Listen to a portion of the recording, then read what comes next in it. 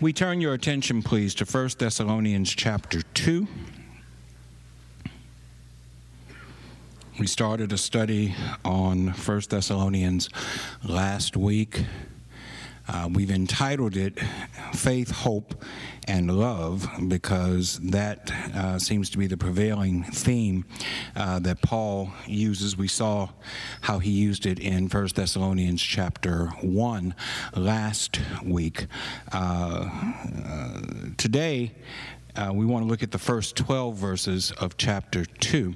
And really, primarily, what Paul is dealing with here has to do with issues of personal integrity.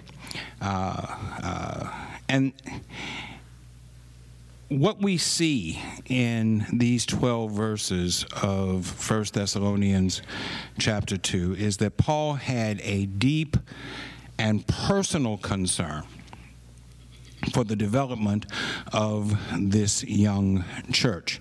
We told you last time in the introduction that this church was only at the most about 2 years old at the time that Paul writes this letter.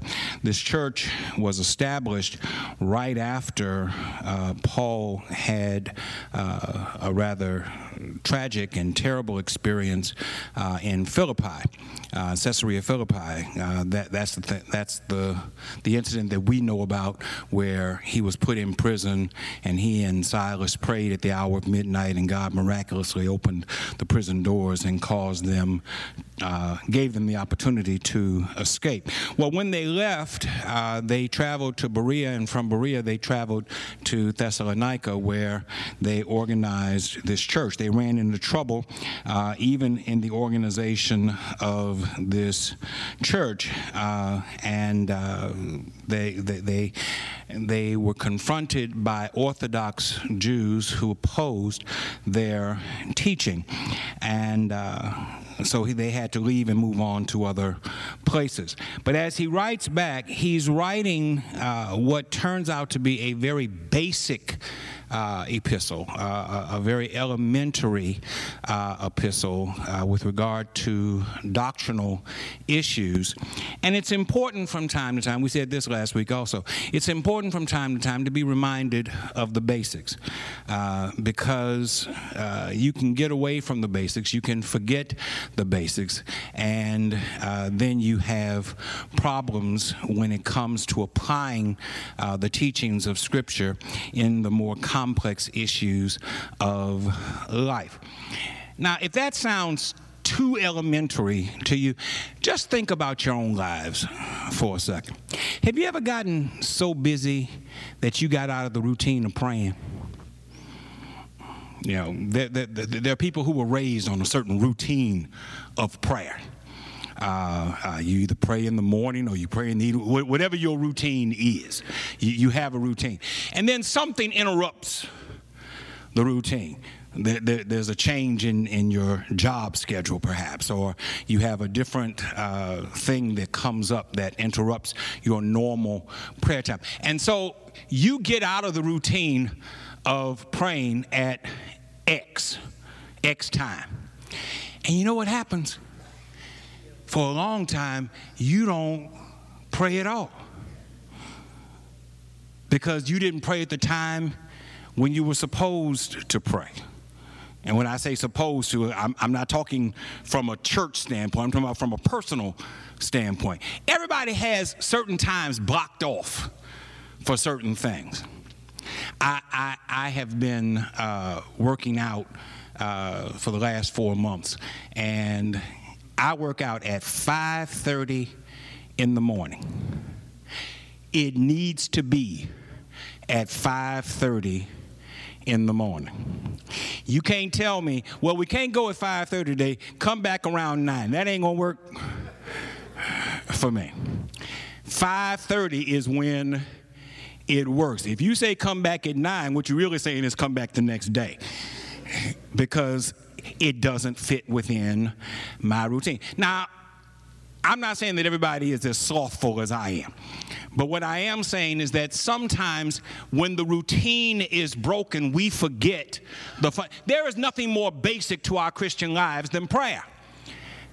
And yet, when you get out of the routine of praying, it can have serious consequences when it comes to how you deal with the other issues that arise in your life. So it's important that we maintain the routine. It's important that we be reminded of the routine. If you plan on doing calculus, you better know how to do arithmetic. You better know how to do addition and subtraction. So it's important that Paul spends time with the Thessalonian church, sharing with them the basics. Although in these verses, he's really not dealing so much with doctrinal issues as he is with defending his own personal integrity. In order to keep things within its context, you need to go back to the end of the first chapter. Let me remind you, and for those who are watching on television, the Bible was not written in chapters and verses. These epistles were not written in chapters and verses.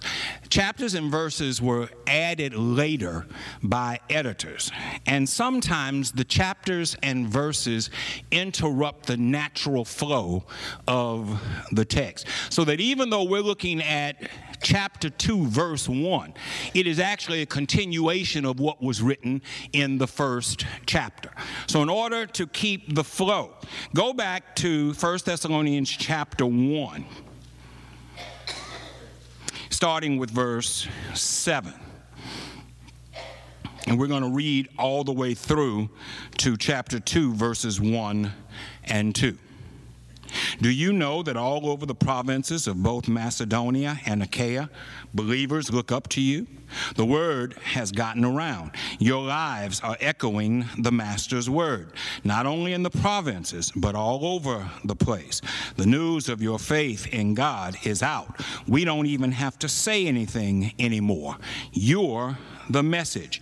People come up and tell us how you received us with open arms, how you deserted the dead idols of your old life so you could embrace and serve God, the true God. They marvel at how expectantly you await the arrival of his Son, whom he raised from the dead, Jesus, who rescued us from certain doom. So, friends, it's obvious that our visit to you was no waste of time.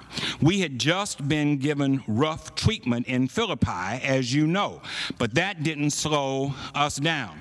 We were sure of ourselves in God and went right ahead and said our piece, presenting God's message to you, defiant of the opposition.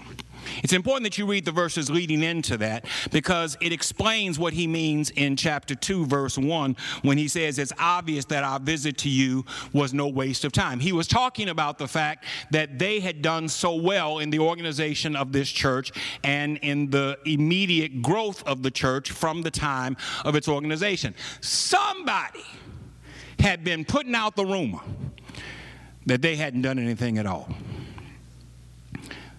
that they had been wasting their time, that their labor had been of no effect. Don't you just hate it when folk who don't know nothing about what you're doing got opinions about what you're doing? Don't you just hate it when folk think they know and talk like they know and act like they know and they don't know nothing at all? Paul says, folk been saying I've been wasting my time. Folk been saying that he's on his normal Paul ego trip. Well, I take issue with that. I'm speaking for Paul. I take issue with that because you are the evidence. The fact that this church exists, the fact that this church is standing on the principles of Christ, the fact that you turned away from idol worship and turn toward the true and living God makes it clear that we ain't been wasting our time at all, but that we have been doing the work that God has called us to do. Now, he adds this to his defense of his work. He says, through this whole process, we have exhibited courage. And courage is important because courage makes it possible for us to do ministry.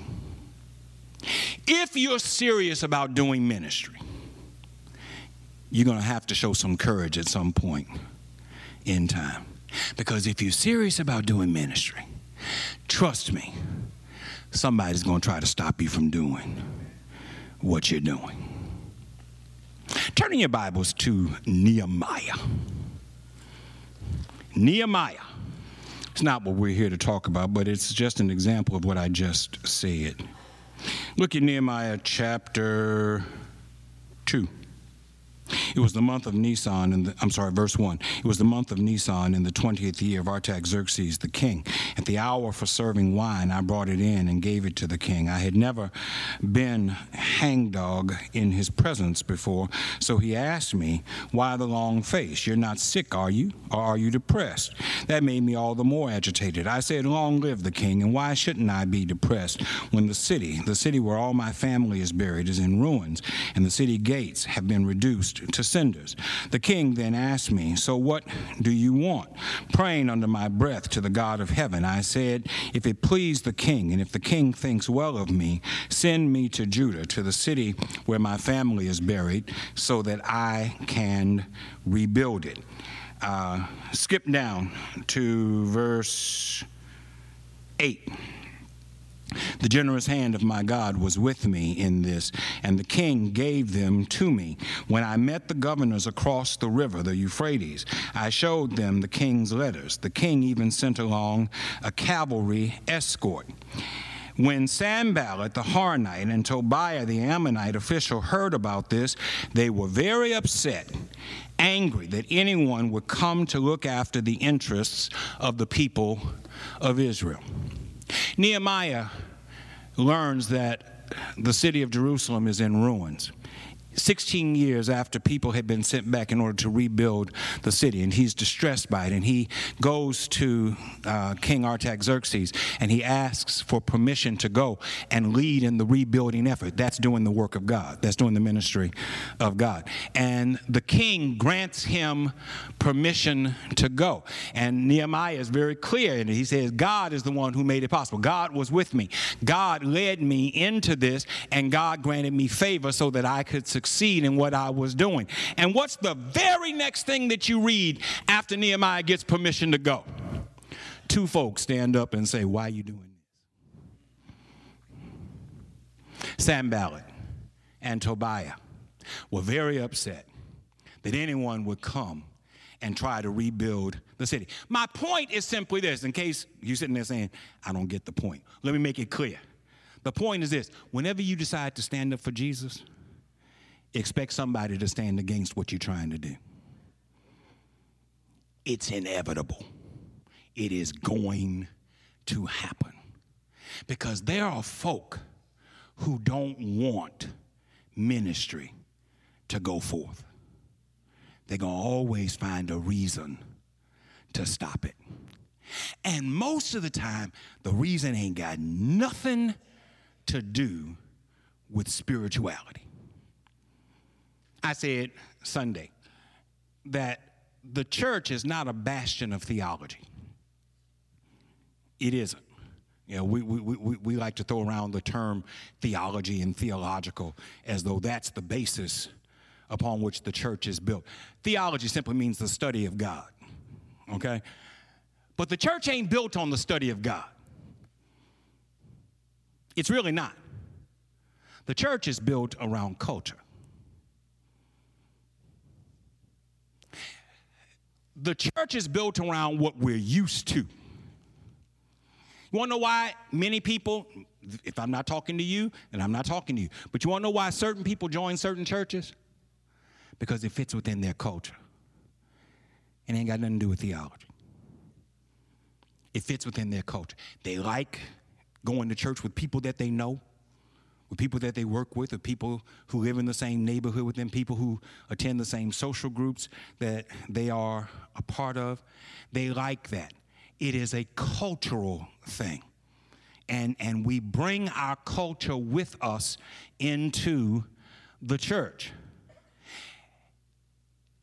And whenever anybody tries to put too much Jesus in our culture, somebody's going to push back. It is the nature of who we are. It takes courage to stand up against that reality. It takes courage to stand for what God has called you to do. And that's what Paul says here. Paul says that we were given rough treatment in Philippi, and the treatment was so rough that some folk would quit and go home. You don't know anybody like that, do you?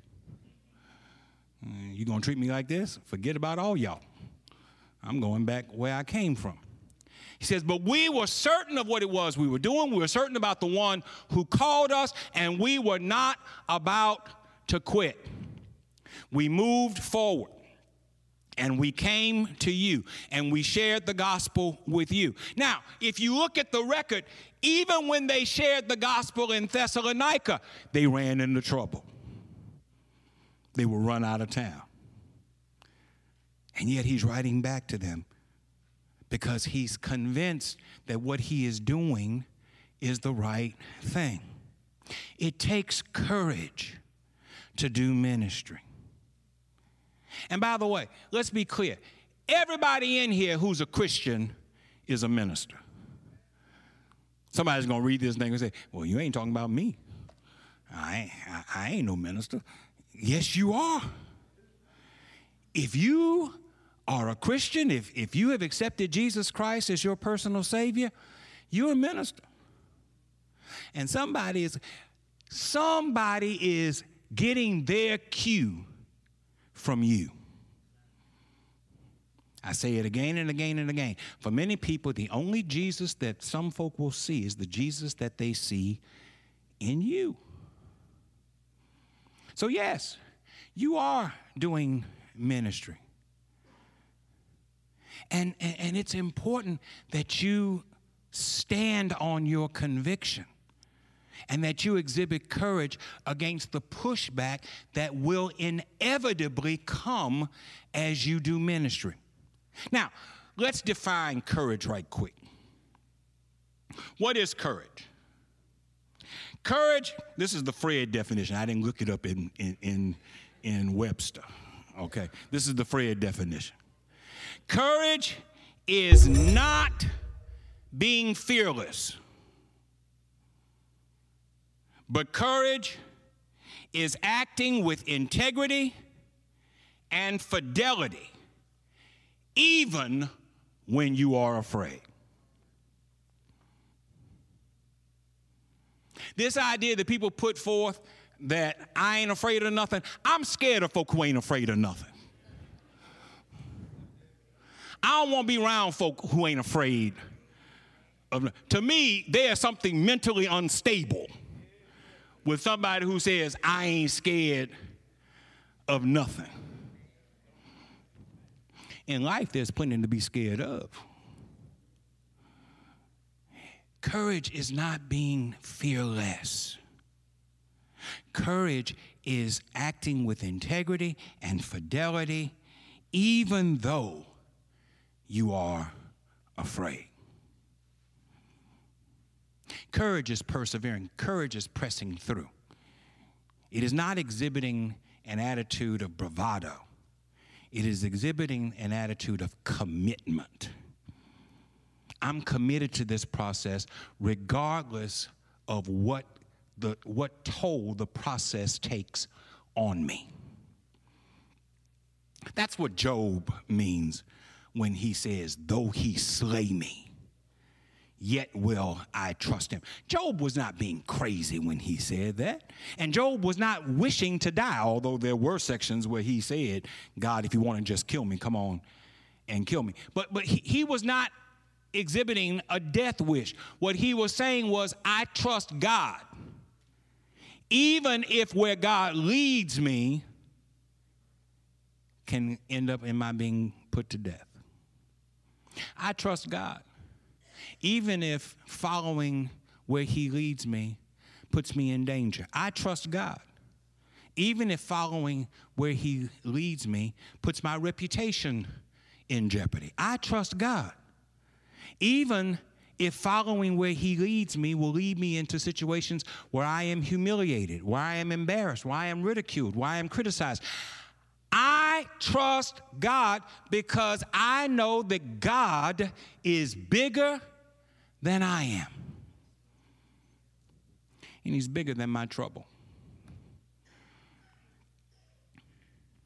The most important revelation that you can have in life is the revelation where you realize that your life ain't about you.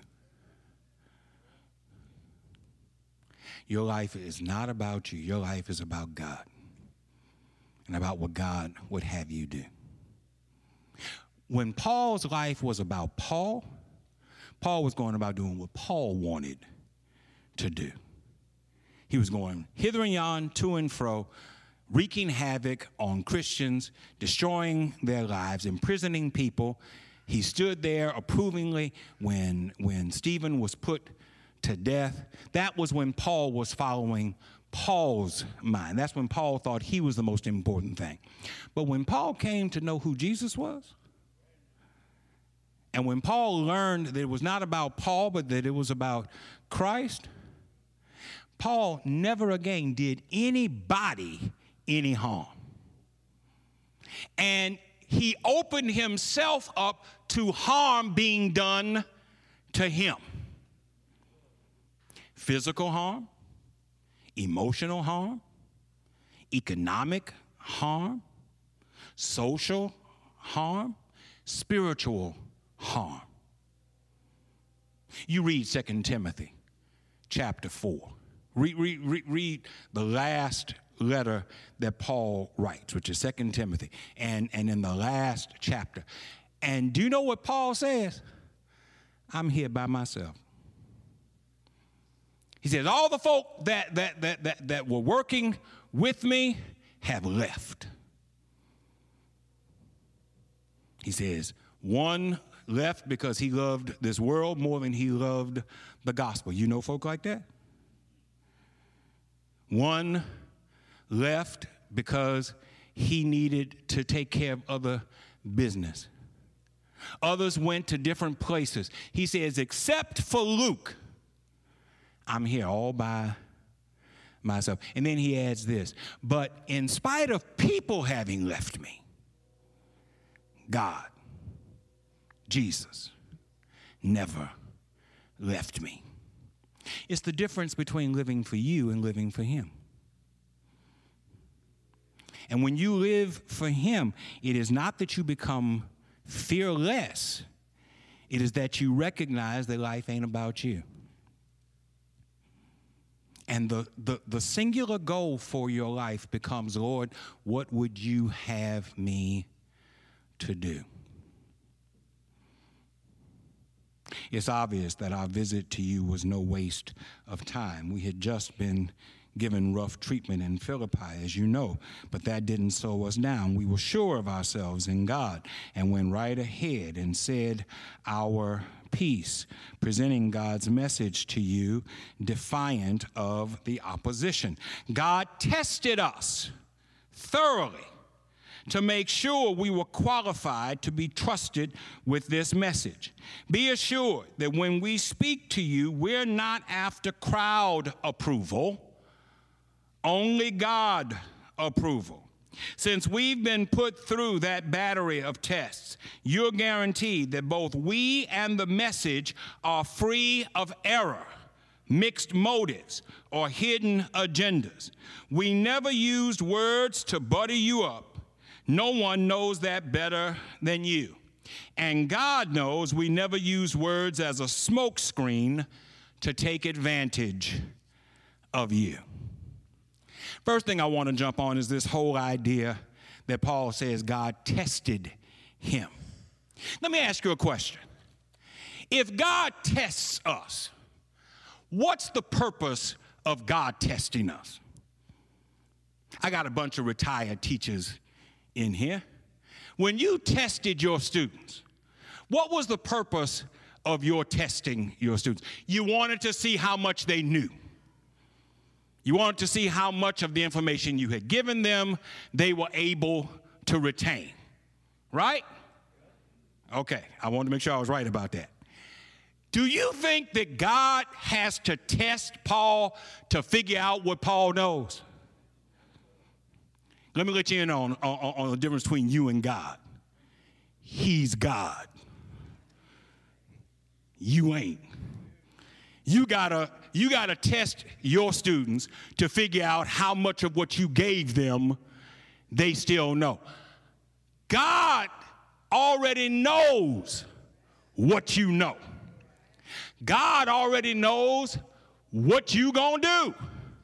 God already knows what the caliber of your spirit is. So when Paul says, God tested me thoroughly, you have to ask yourself, what was the purpose of the test? And I got a good answer for you. The test was not so that God would learn something. The test was so that Paul would learn something. I want you to keep that in mind whenever you're going through something. Because James says, count it all joy when God puts you through testing. Why is that? You think God don't know? One of the characteristics of God is that he is omniscient. Omniscient means he knows everything. And God ain't like us. God doesn't suffer with memory lapses and memory loss. So God doesn't need to be reminded. I tell this to my preachers whenever they pray. You ain't got to tell God that he was in the fiery furnace. He knows he was in the fiery furnace. You ain't got to tell God that he separated water. He knows what he did. God ain't got amnesia. God ain't got Alzheimer's. God knows what he did. But the purpose of our going through tests is so that we will learn something about us. And here's the thing. Whether you pass the test or fail the test, it's still a learning experience. If you pass the test, praise the Lord. I'm in a place where I didn't think I was. I'm more mature than I even thought. And that's a good thing, and that's not arrogance. When you figure out that you're more mature than you thought you were, you ought to say, thank you, Jesus. But even if you fail the test, it's beneficial because it reminds you of places where you still need to work, things that I still need to develop. So when Paul says that God thoroughly tested me, the testing was for Paul's benefit, not so that God would learn something new. Our testing is for our benefit. If you think that you're in a place and you find out that you're not, isn't that helpful? If you're smart, then what you do is you go back and you try to get stronger in those places where you're not as strong. Sometimes we think we're better in things than we are. Sometimes we think we're farther along than we are. And that's why we get so judgmental about other folk. We read about somebody who did something. We hear about somebody who did something. And we say, I'd never do that. I would never. You'd never catch me in that situation. If you stop with you'd never catch me, you might be right. But if you say you'd never catch me in that situation, my response to that is keep getting up in the morning. You don't know what you do if you broke till you've been broke. I'm not making excuses for anybody, and I'm certainly not trying to soft sell criminal behavior. But there's a reason why kids stand out on street corners selling dope. It's because they can't make money doing anything else. It's certainly not because they just want to be hassled by police. It's certainly not that they just want to expose themselves to all of the dangers that go on. It's that they don't know how to do anything else. Now, you can decry a system that let people get to be of a certain age and still they ain't got no job skills, and that's a good thing to talk about. But the reality is, some people are doing what they're doing to put food on tables and to put clothes on people's backs. And so when you say, I'd never do that, be broke. And then let's see what you would do. So, some of you are sitting there with your nobility and your eruditeness. Just get yourself in trouble. I never thought I'd be in this situation. Trust me, ain't nobody ever thought they were going to be in the situation that they're in. It's important that you go through these periods of testing, because testing will help you to know who you really are. Testing will humble you. Because the next thing that ought to come out of your mouth after you realize that you would do what you said you'd never do is the prayer that everybody knows. There's one prayer everybody knows.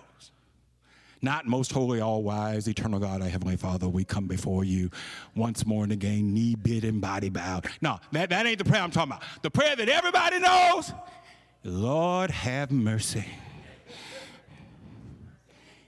Everybody knows that prayer. Save me, Jesus. That'll be the next thing out of your mouth. Paul says he was thoroughly tested by God. And the testing was not for God's benefit. The testing was for Paul's benefit. What is it that Paul says he learned through this testing? He learned that he was trustworthy with that which God had placed in his hands. And what is it that God had placed within his hands? The gospel. The message. As a result of this testing, Paul says that both the message and the messenger are better. That's important. The gospel doesn't change. There is either the gospel or there is not the gospel. The gospel does not change. The message does not change. But the messenger changes. The messenger ought to get better. And the only way the messenger gets better is that he has to go through periods of testing. And he has to overcome periods where he falls short. I've been preaching since 1981. I've been pastoring since 1986. Sometimes I look back at stuff I preached 10, 15 years ago. And I have to get down on my knees and I have to apologize to God for some of the crazy, stupid stuff that I said. Didn't have anything to do with the message. The message is the message, but the messenger was messed up. And I'm talking about me. The messenger was flawed. The messenger had problems, and the problems came through the preaching. The problems came through the teaching. And any preacher who's worth his salt will acknowledge that what I just said about me is true about them too.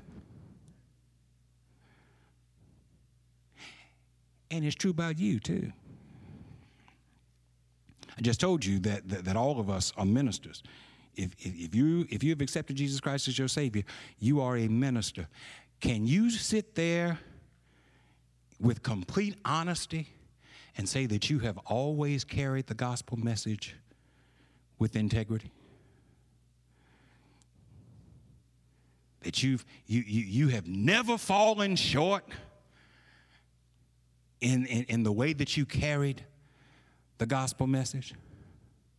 All them times when you cussed folk out,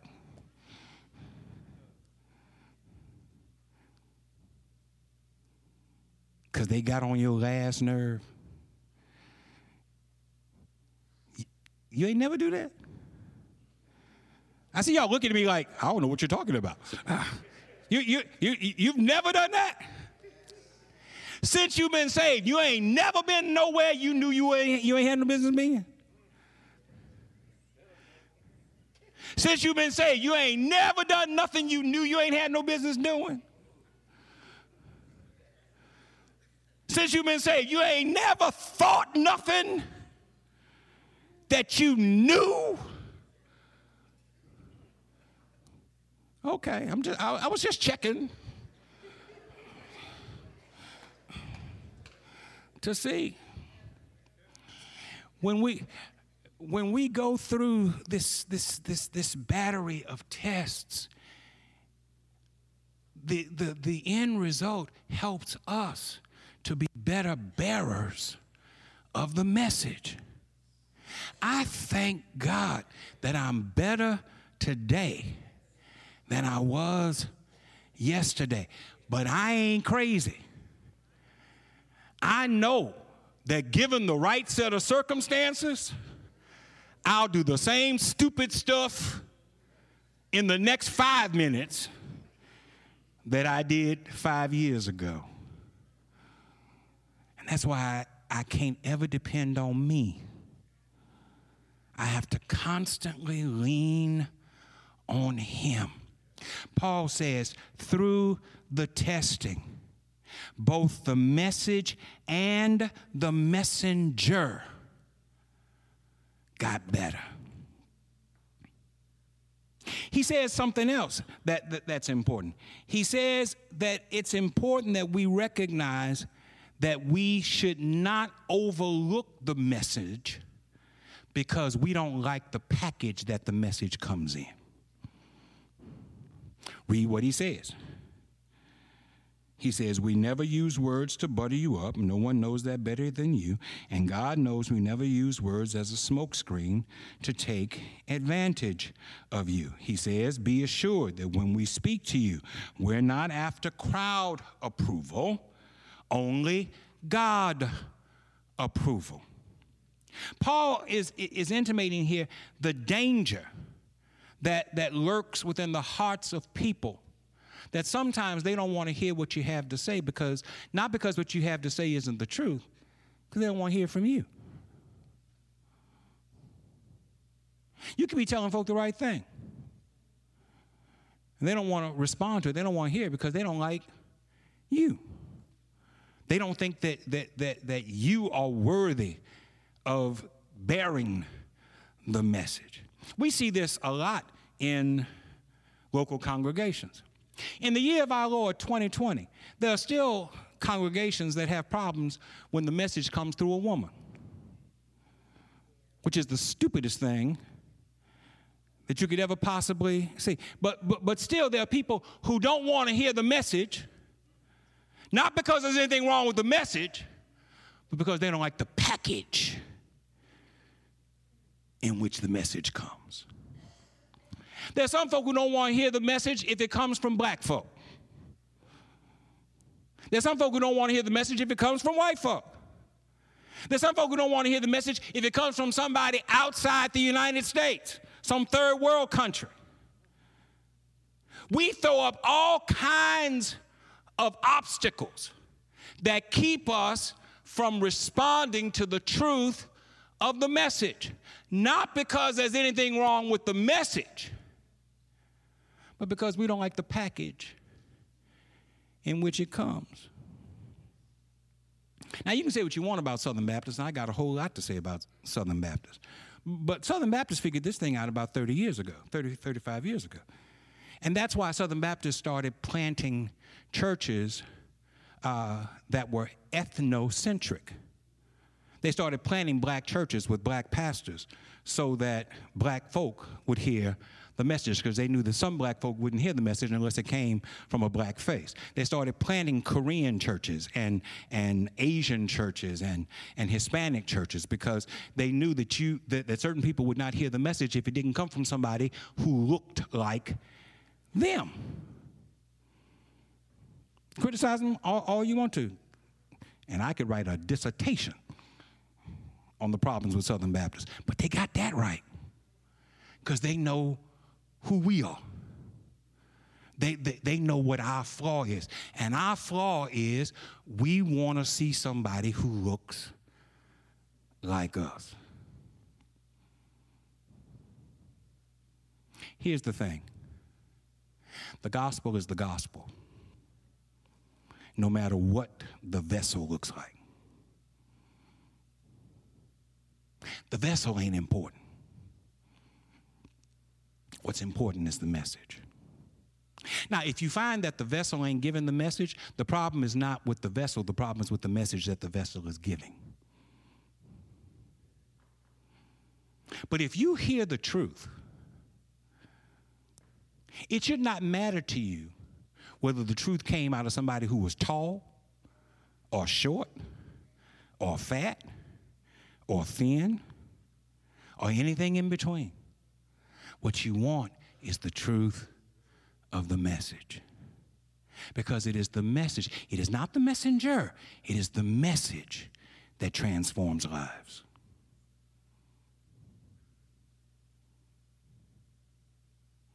Even though we had some standing as Christ's apostles, I got 15 minutes left, we never threw our weight around or tried to come across as important with you or anyone else. We weren't aloof with you.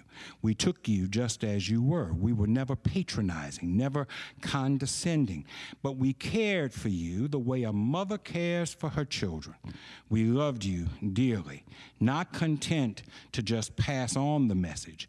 We wanted to give you our hearts, and we did.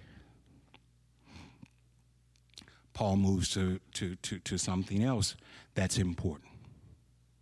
And that is, when you are truly concerned about the people that you are serving, then you don't just serve with your head. You serve with your heart. You serve with your life. It involves a commitment. If I tell you that I love you, and I just keep saying, I love you, I love you, I love you, you know I love you, right? I love you, I love you, I really love you. If I say I love you all day long, but don't ever show it, I love you, don't get too close. I love you, don't talk too long. I love you, don't ask for anything. Nothing. If all I do is say I love you, but there is nothing in my demeanor, nothing in my behavior that shows that I love you, you ain't crazy. After a while, what you conclude is, you know, he says he loves me, but he don't really love me at all. Paul says, we didn't mistreat you. We didn't condescend toward you. We didn't overlook you.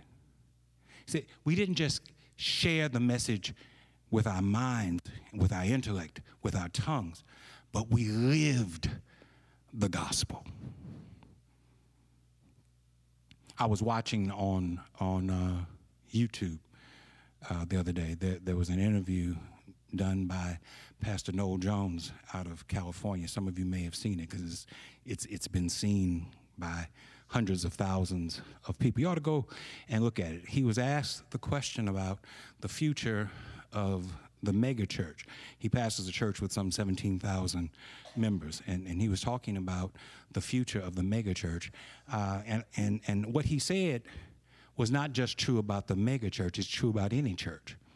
He says that this generation of people don't want to hear high-minded, erudite oratory. They want to see you put the gospel to work. He says, if all we do is gather in sanctuaries and worship centers and talk about the gospel, but that's never translated into lives that live the gospel, millennials are going to take a walk, because they're going to conclude that what you're doing is not genuine, that it's not real. And what is it that our beloved president loves to say? Everything is fake. Everything that he doesn't agree with, it's fake. Well, this generation of people believes that a lot of what we do is fake. And here's the difference between them and our president. The president is wrong. In many cases, they're right. They want to see it. They want to feel it. They want you to get your hands dirty. They look around at what's going on in the world. Stand out on that corner and look in any direction, and you're going to see a need. And this generation is going to say, after you've gotten through in here, what are you doing to meet the need out there? That's the challenge of the gospel. That's the challenge that lays before us. Not knowing the right words, but employing ourselves, devoting ourselves to living the gospel. Jesus said, when I was hungry, you fed me. When I was thirsty, you gave me something to drink. When I was sick and in prison, you came to visit me. When I was naked, you gave me clothing. Living the gospel. That's what they want to see. And Paul says, you know that I didn't just talk the talk, but I walked the walk. That's what each of us needs to be able to say about the gospel. Not just that we memorized it, not just that we could quote it, but that we actually lived it. 8 minutes. You remember us in those days, friends, working our fingers to the bone, up half the night, moonlighting, so you wouldn't have the burden of supporting us while we proclaimed God's message to you. You saw with your own eyes how discreet and courteous we were among you, with keen sensitivity to you as fellow believers. And God knows we weren't freeloaders. You experienced it all firsthand. With each of you, we were like a father with his child, holding your hand, whispering encouragement, showing you step by step how to live well before God, who called us into his own kingdom, into this delightful life. As Paul concludes this section of this letter, he emphasizes his faithfulness, his integrity, his single-mindedness, and his patience.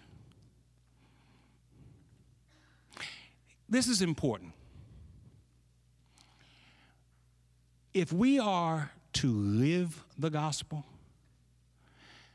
it requires integrity, it requires single-mindedness, and it requires patience. What you cannot do today is say, I lived the gospel yesterday, and think that living the gospel yesterday balances off today. Those of you who are still working, because somebody's got to go back to work in a few minutes. Those of you who are still working, you don't get paid for tomorrow's work until you do tomorrow's work. If you get paid by the hour or by the day, you don't get paid for Thursday until Thursday comes, right? So what makes you think you can tell the Lord, well, I was good yesterday, and being good yesterday ought to make up for the fact that I wasn't so good today? That doesn't work, does it? You teachers, I said I got a bunch of retired teachers in here. If your students came in and said, well, I did the homework last week, don't I get credit for having done the homework last week? That wouldn't work, would it? Well, if you got that much sense, what makes you think the Lord ain't got that much sense? The gospel requires single-mindedness. It requires integrity. It requires patience, especially as you share the gospel with others. Let me tell you something about folk. You can do the right thing by folk 364 days. If you treat folk wrong on the 365th day, that's all they're going to remember. Them other 364 days, gone. Joe was a good fellow. Well, now, no, Joe ain't. Because you remember on December 31st, 1997, Joe cussed me out. That's what folk remember. Folk remember your worst moments. That's why I say it requires patience and single-mindedness. If you're going to teach, then you have to do it over and over and over again. You can't forgive yesterday. You've got to forgive today. You can't serve yesterday. You've got to serve today. You can't teach people to forgive and serve yesterday.